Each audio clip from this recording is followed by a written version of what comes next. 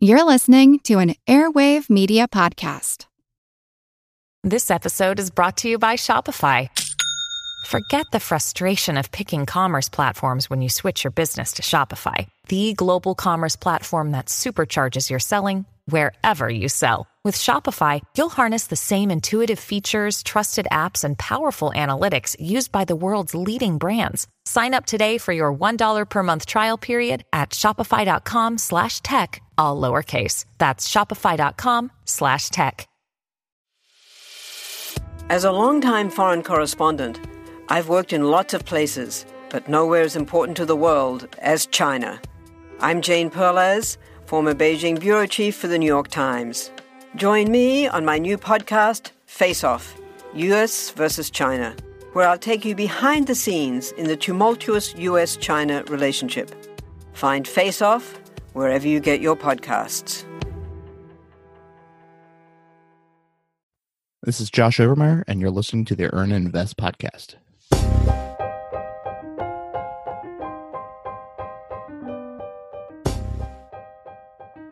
How does it feel to not belong? I've always felt like an outsider, maybe my whole life. In fact, the feeling was so normal for me as a kid that I probably didn't even recognize it as such. Different, apart, alone. Maybe it was because my father died when I was 8. Maybe because I had a learning disability. Looking back, the answers are as much a mystery today as they were back then. But I didn't fit. I just didn't fit. I thought that it would get better in college, but it didn't. On Saturday mornings, every single person I knew would make the pilgrimage to the football stadium humming Hail to the Victors, leaving Ann Arbor almost completely empty, and I would be sitting in the Law Quad library studying by myself. Matriculating to medical school thrust me into an immediate social group and status, yet it still didn't fit. As my colleagues in training were flexing their new identities, boldly proclaiming those 2 lonely letters perched at the end of their name, I was hiding from them. I made precious few friends in medical school. As a young practicing physician, I avoided the physician's lounge assiduously. Entering my 40s, I had given up on this childhood dream of finding my place in the world. Married, with kids and family, I had subconsciously decided that your people, your community, is something you make, not something that you slide into frictionlessly. And then I discovered the personal finance, financial independence community, and everything changed. I finally found my people. For the first time in my life, I fit. Josh Overmyer is a personal finance junkie who started out reading the blog Budgets Are Sexy, which he now calls his gateway drug. He created his own blog to share the things that have worked for him and, more importantly, the things that have bombed spectacularly. Once he started taking personal finances seriously in 2010, he was able to increase his net worth from $150,000 in debt to over $300,000 on government jobs that paid between $40,000 and $75,000 per year. Josh, welcome to the Earn and Invest podcast. Wow, thanks for having me. You and I met first, if I remember correctly, at FinCon in 2018. Yeah, we met briefly there in Orlando. And I think I was like one of many people. I saw your face and I said, I know that guy. And it really took you by surprise that people knew who you were, didn't it? It really did. And I heard it so many times. I guess the shock must have worn off by the end of the week. But, oh, I know you from Twitter. That's definitely something we are going to talk more about. But I want to go back to your childhood. Tell me, where did you grow up? Where did you go to school? What was it like growing up as Josh Overmyer? I grew up in a little town called Winchester, Indiana. Graduated high school, went to Ball State University right there in Muncie, Indiana. Graduated with a degree in urban planning and development. Moved to Fort Myers, Florida upon graduation to be part of a really growing community. So let's talk about childhood. Did you have a close group of friends? I had a lot of friends, just nobody that I really hung out with a whole lot outside of school or school activities. I was involved with church as a kid. I was involved in dance and other activities like soccer or swim team. But outside of those individual seasons or those classes for dance, for example, I didn't hang out with them on the weekends or in the summer. It was kind of whatever group I was in at the time, that's who I was hanging out with. So it sounds like you had a lot of acquaintances, but maybe not the bosom buddy we think of when growing up as a kid. Yeah, for sure. And did that change as you got older and went to high school? Can you remember having a core group of friends that you spent a lot of time with, or was it more acquaintances like when you were younger? Yeah, I think it was more acquaintances. And did you find your relationships changed in college? College was a little different because I was in the urban planning program, part of the College of Architecture there. And it was a really difficult program to get into. Over 1,500 students apply and they accept 150. But then once you're in the program, almost all of your classes, at least half of your course load, are with the same students the rest of your 4 years there. I knew all these 30 or so people in my urban planning course load track. We really got kind of factioned up pretty quickly. You know, they were the cool kids. There were the group of us that called ourselves the Misfits. A couple girls, myself, and another guy. And we all trusted each other to do the work that we needed to do. We weren't going to leave class early and go to penny pitchers at one of the local bars. And so we just kind of fit. We didn't necessarily consider each other best of friends, but we were a good work team. Now, this term misfits, did that feel good? Was it something you took on with pride, or was it more an explanation of the fact that you didn't quite socialize as much with the rest of the group? I think we branded ourselves the Misfits and, sort of wore it as a badge of honor. We weren't one of the others. We were us. Did you feel like you had a lot in common with those kids besides the fact that they didn't fit in with the rest? Yeah, for sure. I mean, they were definitely more of the studious type of kids, and I had a lot of fun with them, but we weren't close friends, I wouldn't say. So after leaving college, for instance, these weren't lifelong friends that you were keeping in touch with and traveling across the country to see? No, I would say within a year or so, I probably haven't heard from them much at all. We follow each other on Twitter and stuff, but really no interaction. So in the backdrop of this, at what point did you discover the personal finance community? There was a whole lot of waste in my prior budgets. Not that I really ever budgeted, but there was a whole lot of waste in my spending, whether that be eating out way too much, which I still do, or I think I went to Best Buy every paycheck or so because there were a lot of gadgets and gizmos around the house that, by the time you get them home, they're already yesterday's model.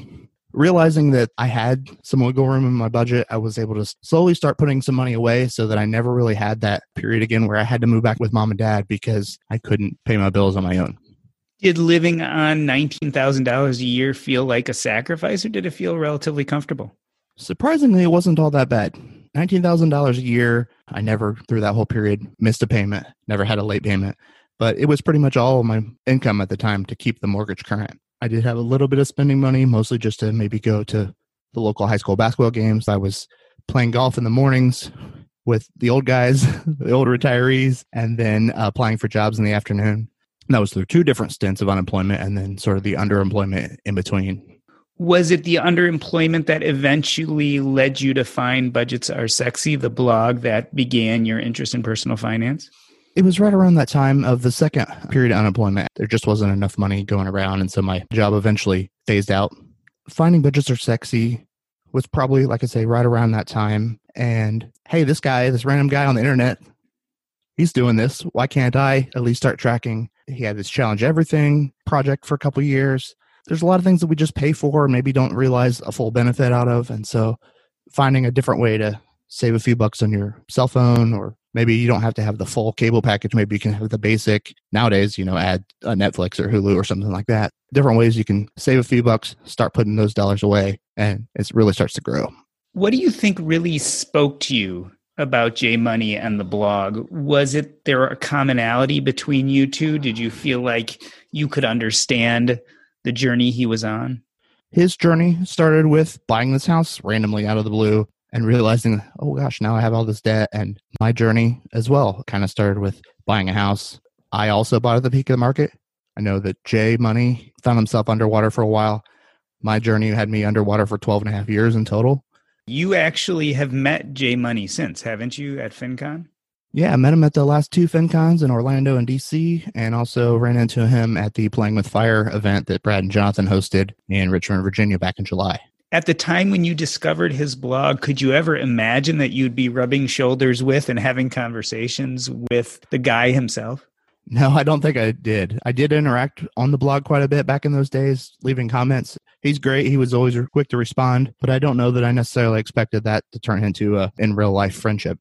At the beginning of this conversation, I mentioned that when I saw you for the first time at FinCon, I already knew your face and knew something about you from Twitter. Most of us start by looking at these blogs, listening to podcasts, and we're fairly passive consumers of the information. At some point, you became an active participant in this community, especially online. Do you remember when you took those first dives into participating online in these communities? Yeah, I know that I actually started my original blog back in November of 2015. It was just a free WordPress blog. The tagline was way too long, and so there's no way that anyone in their right mind would ever type out this combination of letters. So I really didn't have a whole lot of traffic. Of course, that gets discouraging, and so I just let it expire after the first year. And so it wasn't until Penny from She Picks Up Pennies kind of pressured me into explaining a tweet in more detail that I picked back up the blogging and wrote a post to explain this points and miles stacking offer that I had tweeted about.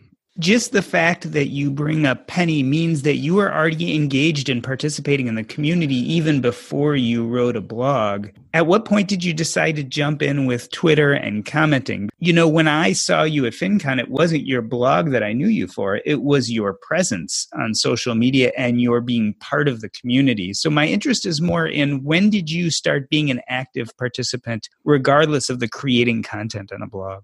Probably in the late 2013, early 2014 timeframe, if I had to pinpoint it. I've had Twitter since 2012, but didn't really use it a whole lot. I don't know that Twitter back then was anywhere near what Twitter is today. So following some of the content creators, especially Jay Money, and some of the articles that he would share, and this was even pre-Rockstar Finance before he created that aggregation site. That was really what kind of launched me full-fledged into the financial independence community, because he was sharing these articles from various other bloggers from around the internet. Tell me, how did these online friendships feel different from other types of friendships you had had growing up, the ones you had in real life? Did it feel like it was a different type of experience? I think it definitely is a different type of experience. It's one thing to know someone and go to the same school or maybe have a couple classes together. It's something else entirely to actually, in some ways, be in their pocket. If you're on their cell phone, they get a message from you, tweet something right back or send a direct message right back to you. I don't know that I would necessarily call someone. We're in the 21st century now. People don't just call someone out of the blue, but you can send a quick tweet or a quick direct message, or for some friends, even a text now, where you wouldn't step back into the 1980s and make that phone call just to say something quickly. So I think technology has maybe made it a different type of relationship than it even would have been a couple of decades ago.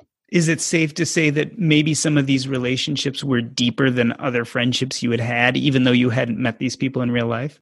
Oh, absolutely. Following and reading some of their deepest internal thoughts about their own journey, whether that be money or whether that be their careers or their family situations, by interacting with those posts or those tweets, I was acknowledging that I, first of all, had read their information that they're sharing and then provided either my input or my commentary on that. And then it sort of began a dialogue back and forth. And so it wasn't just, oh, hey, I read your blog post. It was, I didn't necessarily go through that exact same thing, but I've been through something similar and we share a common thread there. So you're getting to this point where you're forming these relationships that sound deeper maybe than the other kind of relationships you had had in real life. At some point, you decided to start meeting people at gatherings and get-togethers. Was there any trepidation about standing face-to-face in front of these people that you had been interacting with online for so long? Strangely, no. I hadn't met anyone until I was taking a trip back in May of 2018. I took a trip to Los Angeles, Seattle, and Boston. While I was on a train from LA to Seattle, I started tweeting at some of my followers or some of my friends on Twitter that I knew lived in the Seattle area. And I was able to meet up with Ty Roberts, who at the time was running Get Rich Quickish and later the founder of Campfire Finance. And so we actually did meet up for a couple beers, just meeting someone and realizing, man, this guy's just as nice and probably even nicer in person than I'd already thought from our interaction on Twitter. Just really made me comfortable with the idea. It was pretty easy to finally meet up with someone. That experience has been repeated hundreds of times over as I've met other people at the FinCon, Campfire events, and other friendships that have developed out of both Twitter and big events. Have you generally found that your impressions online have been similar to what you felt about people when you met them in real life? Yes. And I would say that probably 99% of the time, people have exceeded my expectations of them. There's been a few jerks, and they were the ones that I kind of had some heebie-jeebie feelings about just from either interactions online or sometimes it's kind of rumors that I hear through the community as well. I think it's always surprising to people who haven't had this experience before, that if you're used to talking to someone online and reading their content and having deeper conversations with them, when you see them in real life, you just slide right into a conversation as if it was the middle of a sentence. And people don't realize that. Absolutely. And it's kind of funny, when you finally meet someone in person. I think for me, one of the people at this most recent FinCon was a Purple Life. She and I have been friends on Twitter for over a year at that point, and just immediately jumping into a conversation. Like, we didn't even say hi. It was more like, there's Purple. Obviously, you saw her purple hair.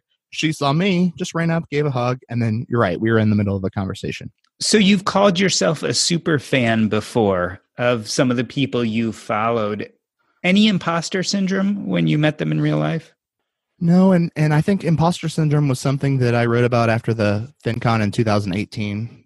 To hear the word imposter syndrome come from some of the biggest names in this space, from a J.D. Roth to others, it really kind of shook me to my core. Like, these are the pros of pros. I shouldn't be feeling any imposter syndrome at all, because we're just who we are. We're sharing our story. We're sharing our values and our beliefs, our experiences. There's nothing to feel like an imposter about. You're the expert of your life and your story. I couldn't relate to the imposter syndrome label. So you show up in 2018, the Florida FinCon, and people are recognizing you. Did it surprise you at that point? It did surprise me a little bit, but then I kind of thought back to, oh yeah, I've been interacting with Jay Money on his blog for 7 years at this point. One of the more surprising ones when I met Tanya Hester from Our Next Life. I've interacted with her on Twitter for a couple of years, well before she even did the unmasking of her anonymous blogger persona. And so when she saw me, I just kind of called out, "Hey, Tanya." And she turned, she looked, and then she ran and almost tackle hugged me. It was a fun moment. You and I think, had a similar trajectory in the sense that we both felt probably like newbies coming to FinCon 2018. I certainly felt like I just had touched the surface of knowing people, and certainly they didn't know me. I had the privilege of meeting you in 2018 and then seeing you again at FinCon 2019. And in my outside perspective, I feel like your confidence really grew. I mean, by 2019, you were then the head volunteer coordinator for FinCon. You were sponsoring a Plutus Award. And I really felt like when I saw you then, you had really come into your own. And I want to quote something you wrote on your blog that I think relates to the FinCon 2019. You said, "I shed tears talking about refocusing and plans moving forward. I cried myself to sleep knowing that I never feel so much love from so many people all at once. Something I am definitely missing in my daily life." That's a lot of emotion to express out there on the internet. And certainly, again, I feel like I connect with you in the sense that I didn't feel like I had those close relationships as a kid. This doesn't sound like the Josh you described growing up. Wow. Yeah, I'm kind of shedding a tear right now just hearing those words again.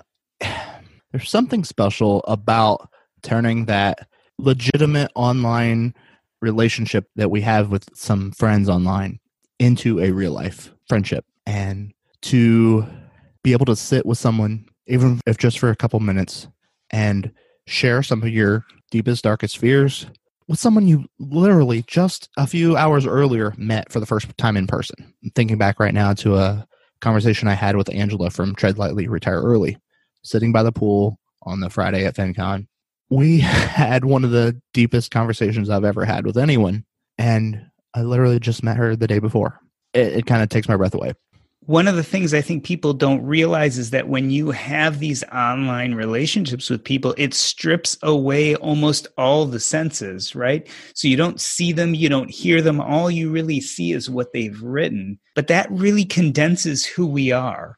So when you actually meet someone in person, but you've been talking to them for a few years, they really have a great idea of what's inside of you, right? They see past all the physical, they see past the sound or tone of your voice because they already know what's inside of you. And I think people don't realize how powerful that is for people like you and I when you all of a sudden show up on the scene and get this deluge of people who see you, maybe see you for the first time. It can be overwhelming. I have to admit, my first FinCon was definitely an emotional experience.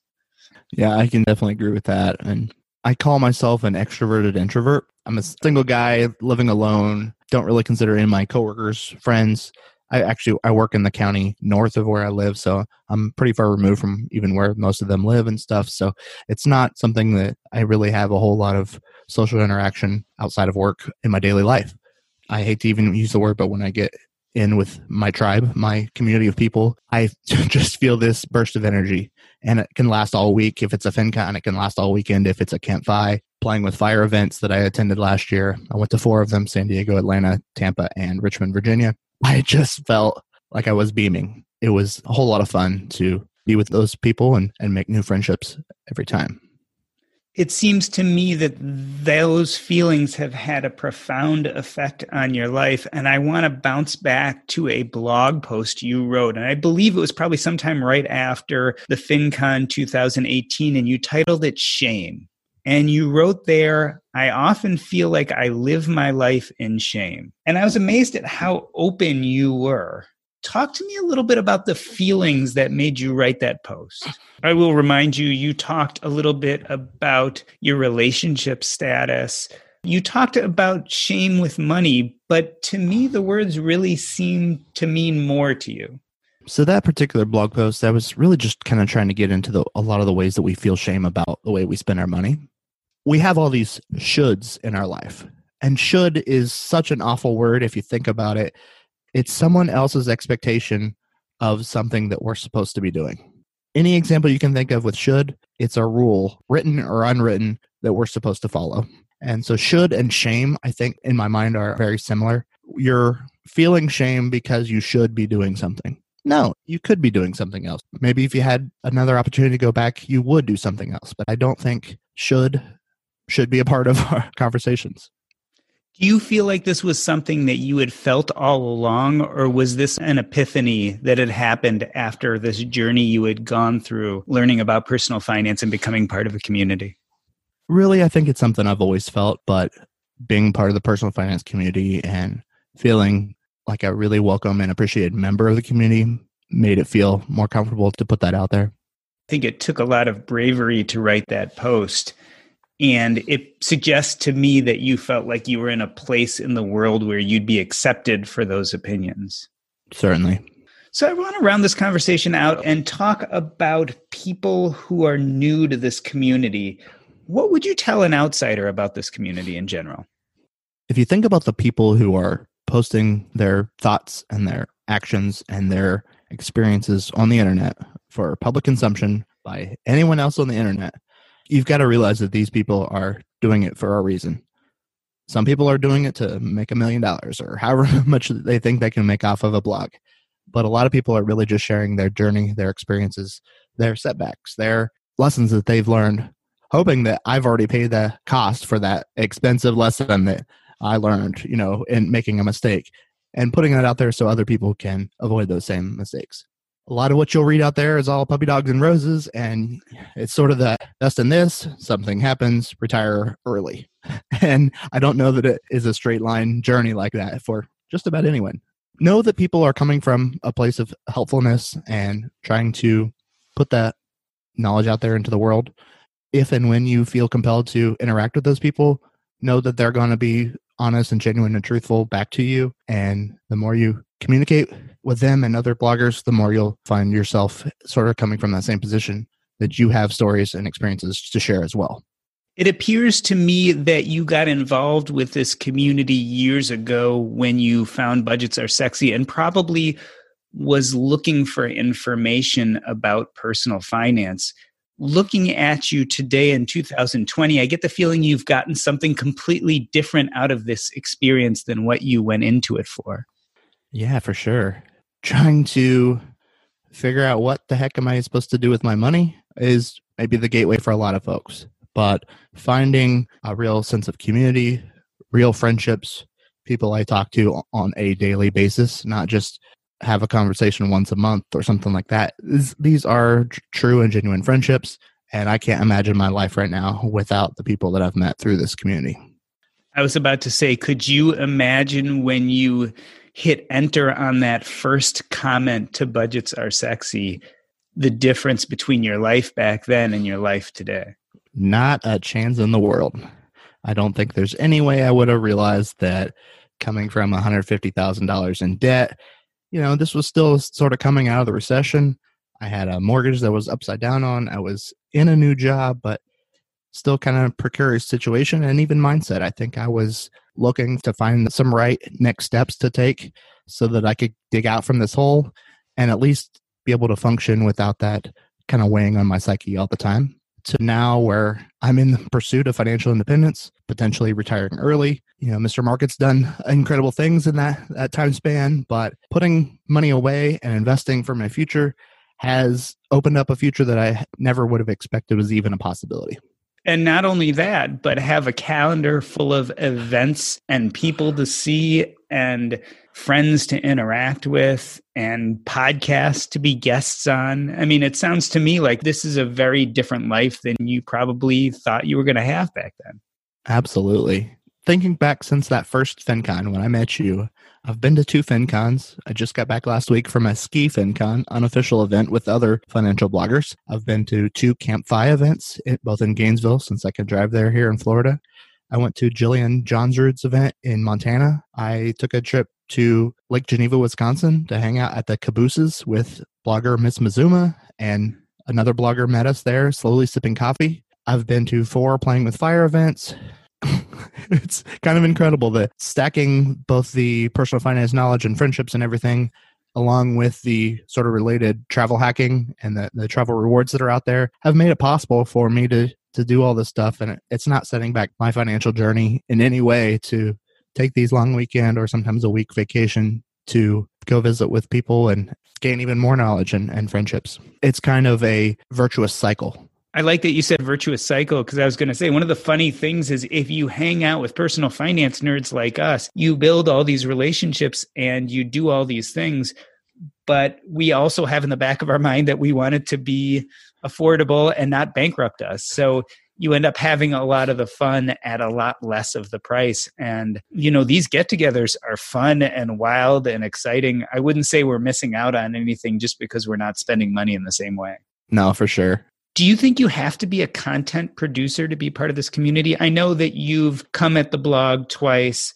I know it's something you're involved with now, but do you have to create content to be part of this community? No, I don't think so. But even being a part of the Twitter community, you're creating content maybe in 280 characters at a time. I like to joke that my blog is for any thought I have that's more than 280 characters that I don't want to just put out in a single tweet. I need the space to explain a little bit more in depth what that thought was about. And you said all of these get-togethers and meetups and conferences you've gone to. In the future, are you going to continue at this pace? And why? What's the fun of going to all these things? I'm afraid I'm not going to be able to keep up this pace because I'm running out of vacation time.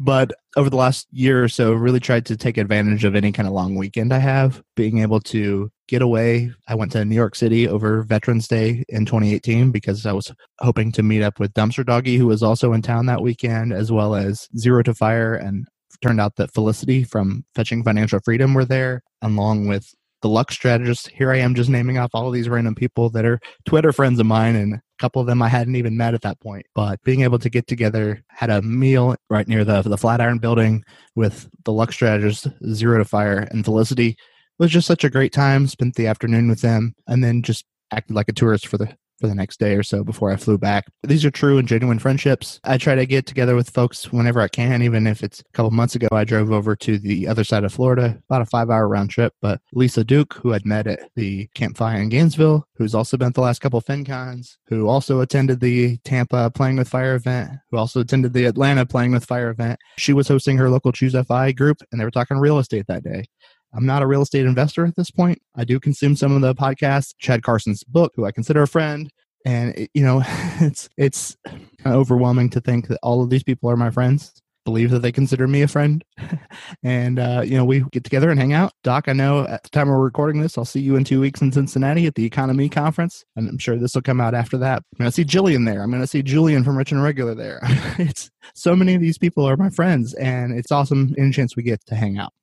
It really does pull me back a little bit to the introduction. The introduction was my story, but I feel like we share parts of this story, this idea of never knowing where you fit in and then all of a sudden finding a place. And for me, it's like this big exhalation. It's like, okay, I finally found it. And I don't know if you know what that feels like until you've joined a community like this and feel embraced. But I can definitely tell from your story that you feel that embrace and that comfort. And I connect with that. I connect with your story for that reason. Yeah, definitely.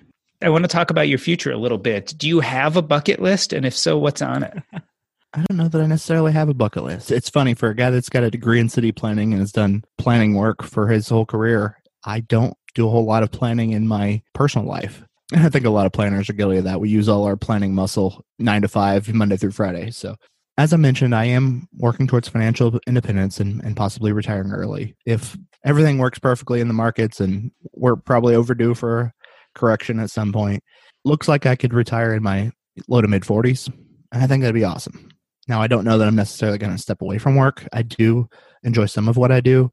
I don't know that I necessarily enjoy working in the public sector and having every local taxpayer basically think that they're my boss. Whether or not they pay my salary is another discussion entirely.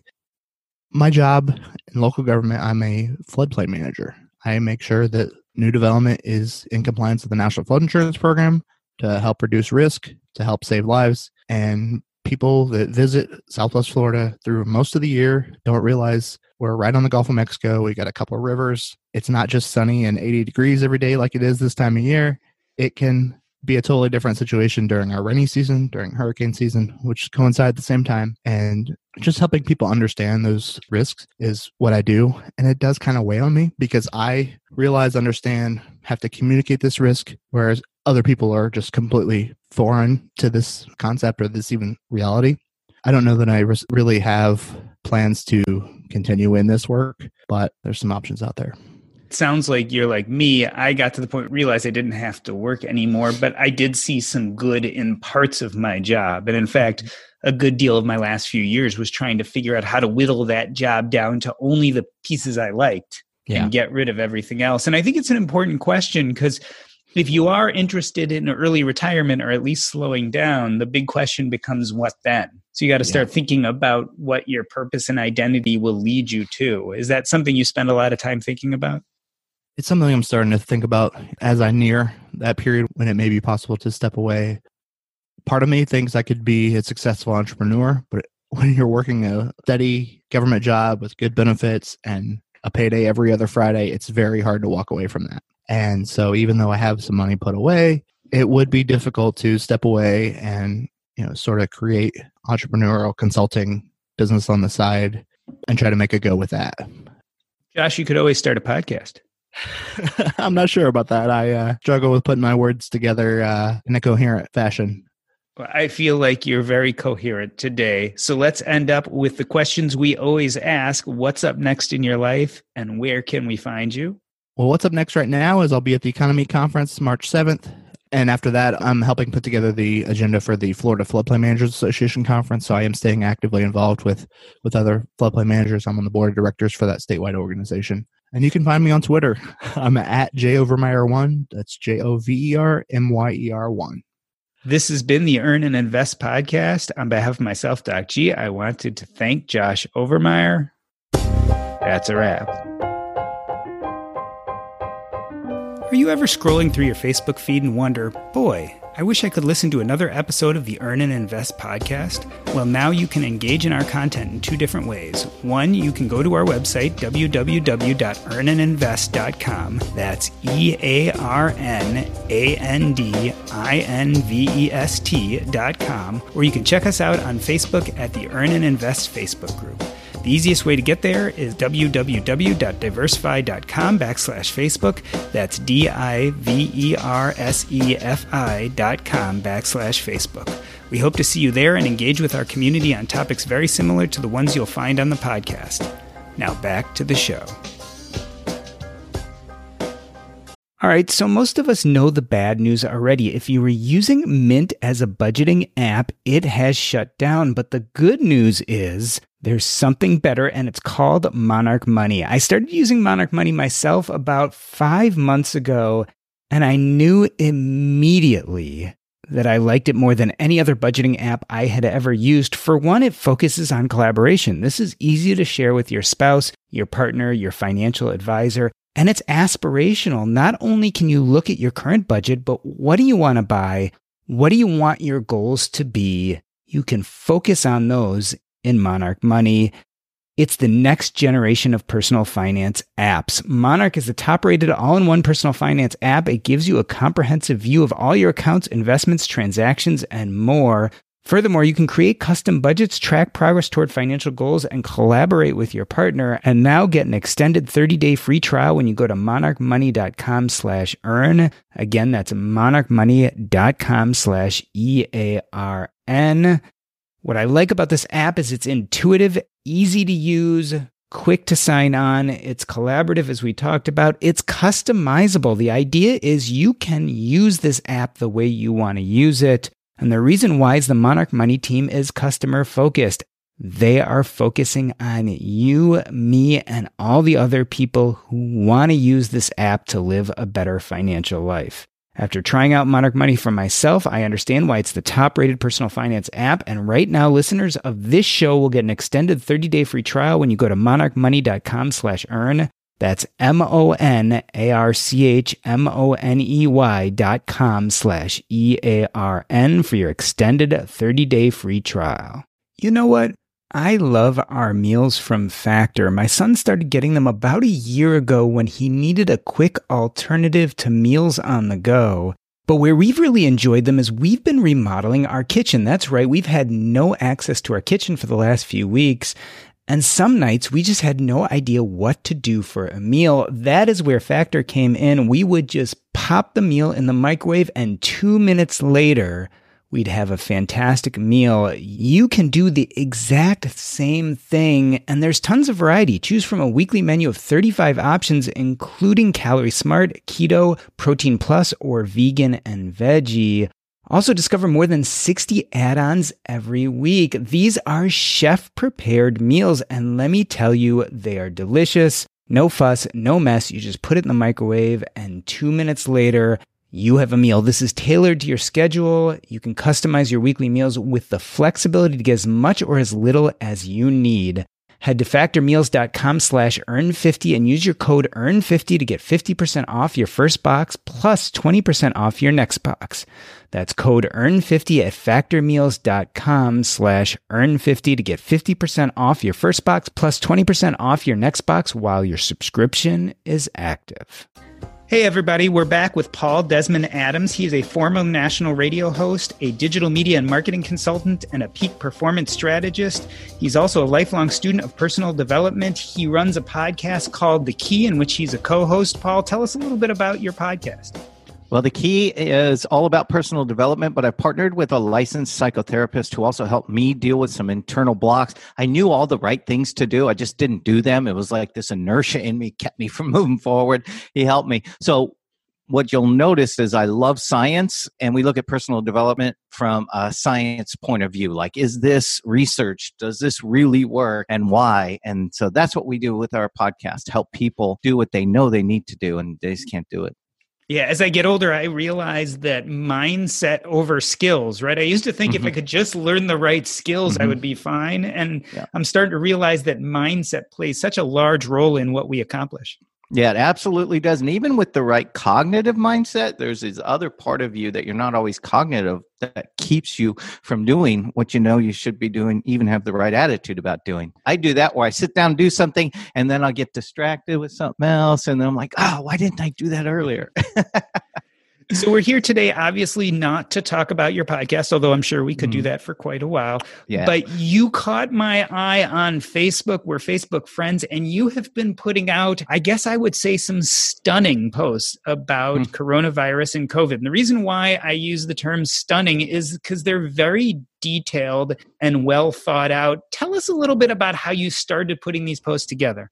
It all came out about, I'd say 3 weeks ago. I saw a lot of people posting information about what was happening Italy and how we were tracking the same way in real numbers. So Italy, though, you're seeing this exponential growth in the number of people getting the coronavirus in Italy, and our numbers were tracking the same with Italy, but about 2 to 3 weeks behind. I initially was like, wow, it was scary, and it looks intimidating when you see those two exponential ramps going up. But then I was like, wait a minute, Italy's got 60 million people. We got 330 million people. I mean, you can't compare those two things. So I just simply started looking at how many people per million have the coronavirus. But then I also realized, well, a lot of the people are already healed or unfortunately have passed. And so I only wanted to look at active. So that's how I narrowed this all down and got to this place now where I'm posting on this every day. And so, I try to make it very clear. I have no agenda in this. I try not to speculate on what this means. I just say, here's what we have and here's why we have the data we have. Yeah, before we dive into the numbers, I will second that. I've noticed that you are very careful about not giving specific opinions politically or even scientifically about what the data means above and beyond how is the trend going. Is very intentional. I had a family member post something political, and I immediately said, I keep politics out of this. We can talk politics 37 billion other places. But on this one, people are scared. People don't need to be anxious, but we do need to be cautious. That's the other thing I do is I'm not out there as a naysayer to go, oh, these stats are all wrong. They're hyping it. No, the stats are right as best we can, determine. And we do need to be cautious. So I strongly encourage people to follow the medical advice that we're all getting. I want to talk a little bit about the granularity of your data. And I guess the best way to go about that is to talk about today and yesterday, especially today was slightly different than the trends you've been watching. Tell us about a little bit of the trend reversal and how you're using this as a key indicator. I've been focused on how quickly we're increasing the number of active cases per 1 million people in the U.S. So I'm staying focused on that. We know it's going up every day, but is it going up at the same rate or is it an increasing rate or decreasing? And because it's already per 1 million, if we see a 15% increase every day, that's exponential because it's 15%, you deal with finances. So we're really looking for that number to go down dramatically. We've been watching that go down, and then last night I have friends who text me at night because the number rolls over. And last night I had a friend, you're going to go over your number. And I try to remind them that we can dig into some of the different anomalies we may see or some of the lack of data that we may have. But I try to remind people that, if we have one day that goes over a little bit, it's not the end of the world. Things aren't trending back up and getting worse again. It means something happened in there because I keep a 5-day trend as well because that takes those wobbles out of there. And our 5-day is still going down. But yes, yesterday we saw that number go up by 1/10 or 0.2 approximately of a percent. So not a big factor, but definitely something we don't want. We want the number to go down. We don't even want it to stay the same because that's still exponential increases. For the non-scientifically oriented people, it's kind of important to point out we are talking about percent changes in increase, right? So we're saying, Is there a 15% increase or a 16% day-to-day increase? So the total numbers are increasing no matter what. Mm-hmm. But your point is, as we see the percent increase decline, meaning that there are still more people getting sick, but the number of people getting sick is declining compared to the number of new people getting sick yesterday. So it's a very granular number. How did you decide to stick with that indicator?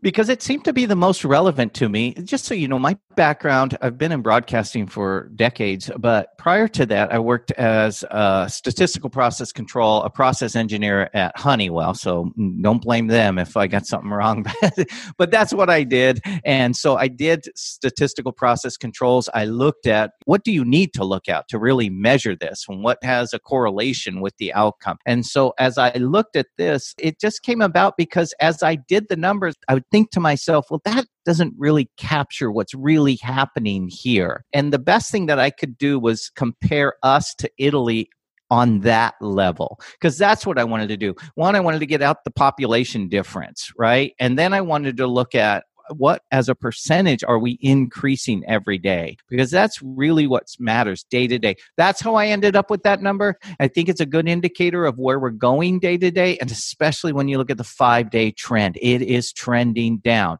Now, here's what's going to happen, just really quick so people understand. We are going to see that decrease.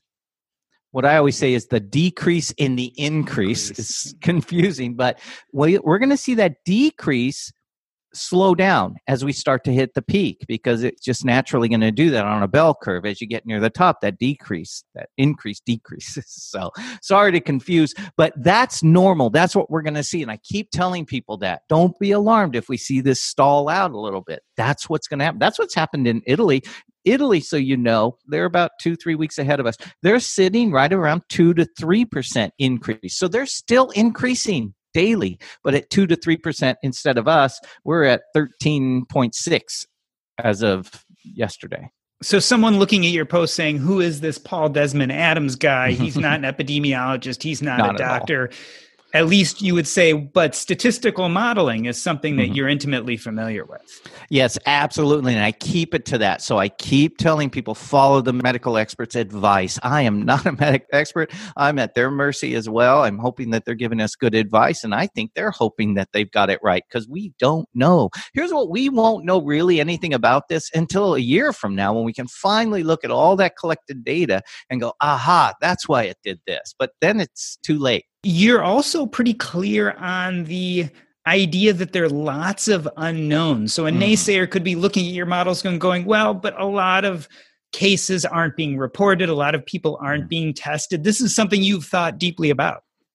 Yeah, so I encourage people to always ask questions. If you see a gap somewhere in here, if you see something I'm not seeing, again, I wouldn't even say it's a hobby of mine. It's not even at that level for me. It was just an interest at this moment in time. So please tell me if I'm missing something, because there's a very good possibility I am. So I'm open to that. I've had some people challenge me on that. And when I explain to them that none of the data we have right now that anybody has is going to be 100%. I don't even know if it's statistically significant at this point. So all I'm doing is looking at the data we have, acknowledging that it's not sufficient, and trying to determine, are we seeing something from this? There are so many variables. I'll give you the example for today. We saw the number just edge up by, 0.2%.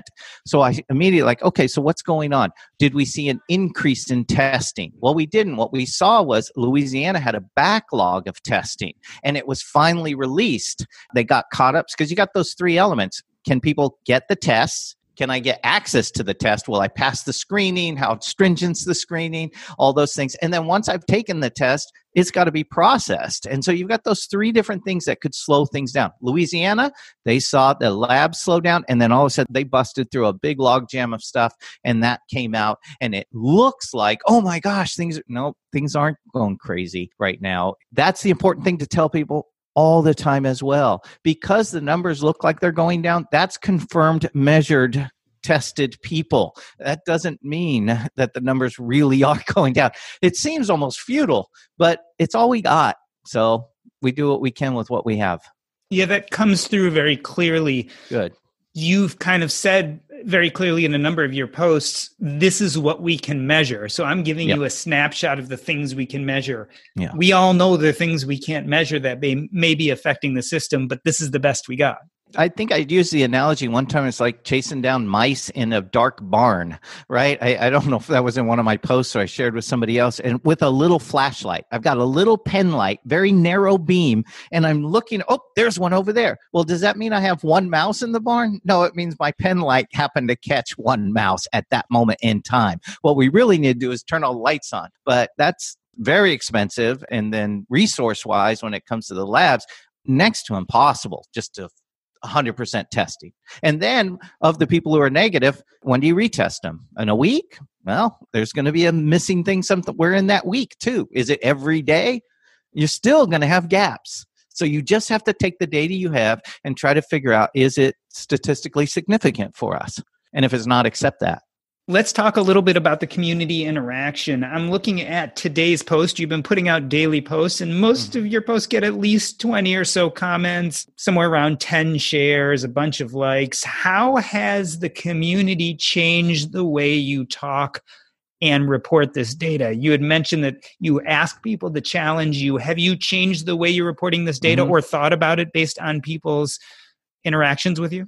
I have, actually. So some of it comes off-site, like I'll get a text message or DM from somebody, a Facebook message from somebody asking about something. And so some of it comes that way. I had a friend of mine who kept asking me about, but what about the deaths? What about the death rate? So I posted a little bit about that yesterday. I had another person who said, well, you're misleading people because we're not testing enough people.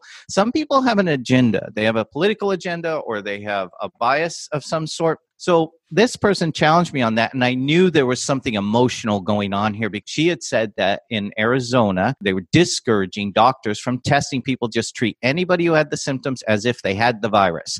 And she said, that's just wrong, and we're missing all this. And I said, I'd love to get the source for that. Legit, I wanted to know the source. I don't live in Arizona. I'm not reading the Arizona newspapers. So anyway, she's just boom, boom, boom, boom. Before I could type a response to her first post, I got like 5 more. So I went offline because I do know personal development stuff. I know how people are. And I said, hey, I'm sorry if you misunderstand. My goal is not to mislead people. I'm just trying to give people information. I don't know where you are, if you have family members who are sick or what the situation is, but here's my agenda. My agenda is just let people know that here's the data. Let's see if we can find something hopeful in there, but let's not be unrealistically hopeful. So, and that helped a ton. And that was the end of it. And I knew right away, take it offline. Don't do this publicly because it won't work well. And I wanted to acknowledge that she may be scared. She may be scared. And she's worried that people are not going to be cautious enough if I sugarcoat it. And I'm trying not to.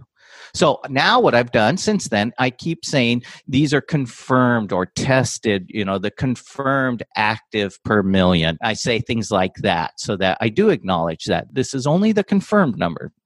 The real numbers are higher.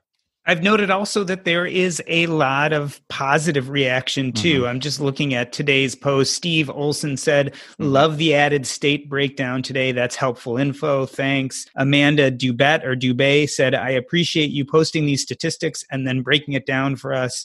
Denise Damati said, thank you so much for doing this each day. It helps me to stay grounded. I get the feeling that people are tuning in every day and looking at the numbers, or even maybe waking up early and checking their feed to see what's going on.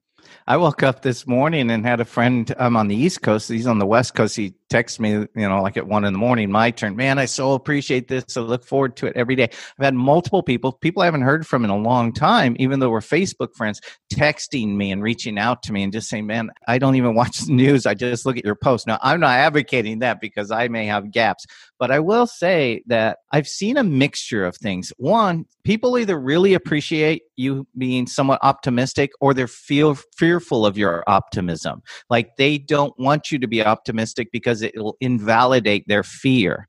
And so I don't want to invalidate anyone's fear, but I do want to take the real data and say, do you need to be as fearful as you are? Be cautious. Just don't need to be anxious or fearful. But some people, they just don't want you to be positive. But I think I understand that if you let the organic community address it for you, it usually takes care of it. And like I said, with the one person, I went offline, messaged them, and there was no embarrassment. There was no putting them in their place or anything. I had no desire to do that. Just address what their concern was. Another comment, Robert Graves Jr. said, thanks for the analysis and breakdown. I can't wait to see the light at the end of the tunnel in your posts. Keep up the great work. I'm going to ask you to go off script a little here. Do you care to give any opinions of where we're headed and where things are going? About a week ago, I was thinking, this was about the time the president said we would probably peak in deaths right around Easter. And I was thinking we might peak around Easter, but then the deaths obviously would peak after that a number of days, unfortunately. I'm now starting to think, as I watch what's happening in Italy and Spain, I'm realizing that as we flatten the curve, we extend the peak out. So the peak's less discernible because it's not this giant spike. but the peak lasts longer, and you'll have that wobble up there at the top. That might last 3, 4, 5 days. But then you also got to realize we're pre-peak right now, and we're all locked in our houses. And now after peak, we're going to be the exact same thing, but the other side of it. So it'll be getting better, but it doesn't mean we're at any less risk of catching this virus on the other side. So if you think about a bell curve, we're on the left side of it right now, and then we'll be on the right side, but still just as many people per million infected. I was thinking Easter, to answer your question, I was thinking Easter we would peak, but now I'm thinking maybe the week after Easter, somewhere in there. But I don't know if it's going to be that discernible when the peak is. We'll just suddenly we'll see the wobble, and then we'll start to see a downward trend. So tell me how this has changed you. You've obviously got a lot of people reading and interested. Do you see a future job here? Do you see maybe new professional activities? Clearly, you have a way of presenting this data engagingly at a time when people are really hungering for it. That's well said. I don't see that. I came out of that and went that statistical process control and went into radio. I'm a performer. When I was a little kid, I did magic tricks and I wanted to be on a stage and entertain people. I really ultimately want to make people's lives better. That's always been the driving thing for me. And I think I can do that just by telling people, like, it's like letting your kid pet a cat. Like, if they're scared of the cat, you could take their hand and go, no, the kitty's okay. You can pet the kitty, but be respectful of the kitty. Don't pull his tail. So you do those kind of things. And that's what I feel these stats are doing for people. It's like, don't be anxious. Don't be fearful. I know I have one person who messaged me and said, hey, can you help me explain this to my mom? I'm sharing it with her. She is so scared right now. And I tried to tell her, I said, she shouldn't be scared, but she should certainly be respectful of the situation, be cautious and that. So no, I don't want to do statistics. I have a background in digital marketing. So I do A/B split testing on ad campaigns and things like that. So I get the stats in there, but ultimately what I love doing is what I'm doing with you, what you've given me the privilege of doing. And that's just sharing with people what information we have and letting them know that, you know what, life's hard, but ultimately it is getting better for each one of us and we don't have to be anxious. Yeah, one of the main reasons I wanted to have you on is we hear so much negativity about social media, but I think your posts are one of those prime examples of how democratizing social media can be beneficial. And one of the things you seem very careful about is presenting data in clear and unbiased ways. So it definitely caught my eye as one of the people who is doing something new, beneficial, and innovative in this really interesting time we're going through. I'm kind of intimidated by the way you described it because it makes me feel like I've got some lofty place to hold on to. And that's the beauty of where I am. I'm a layperson in this space. I mean, somewhat. I have past experience in it. I have no agenda. I'm not trying to convince anybody that the president is not doing enough or that the governor is or that this person isn't. I just don't have an agenda there. Now, I do have a bias, but I don't share it in there. And I try to filter it out. I know Facebook, here's the thing, Facebook's shutting down a lot of people who are posting bad information, misleading information. All the social media platforms, they don't want to be sued later on saying, you gave this guy a voice and he led all these people astray and this many more got sick. I don't want to do that. And each day I wonder, because I'm talking about stats and I'm sure Facebook's got an algorithm that checks popular. I don't know if my post's one of the more popular ones. It definitely garners a lot of attention in my circles. I feel good about it. I just have to know that I didn't do anything that misled anybody to the best of my knowledge. Paul Desmond Adams, thank you for coming on the Earn and Invest podcast. If people are interested in listening to The Key, what is the best way for them to do that? Very best way is to go to masterthekey.com. I always have the latest episode there and an opportunity to subscribe in your favorite podcasting app. I appreciate you putting out those daily posts. It's a perfect example of someone who's out there spending their time and energy presenting information that's helpful and valuable. And clearly you're doing it without any gain. I appreciate your posts and I'm happy to have you on the show. Have a great day. Thanks, Doc. You too.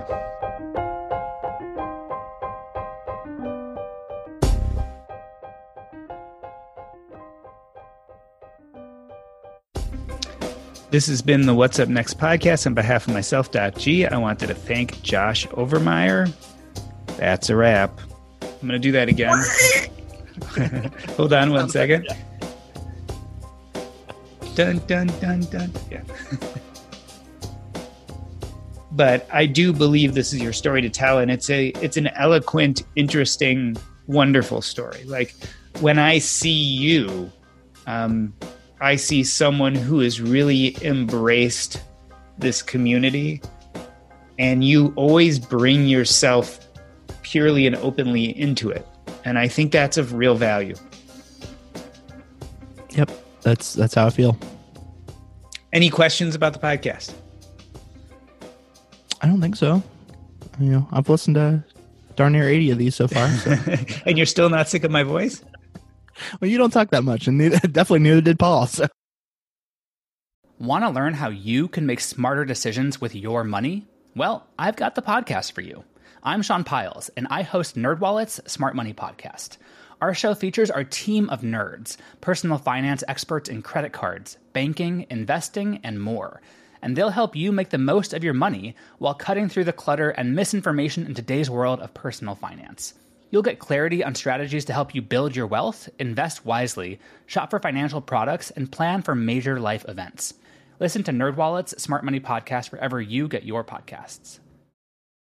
It feels really good to be productive, but a lot of the time it's easier said than done, especially when you need to make time to learn about productivity so you can actually, be productive. But you can start your morning off right and be ready to get stuff done in just a few minutes with the Inc. Productivity Tip of the Day podcast. New episodes drop every weekday, so listen and subscribe to Inc. Productivity Tip of the Day wherever you get your podcasts.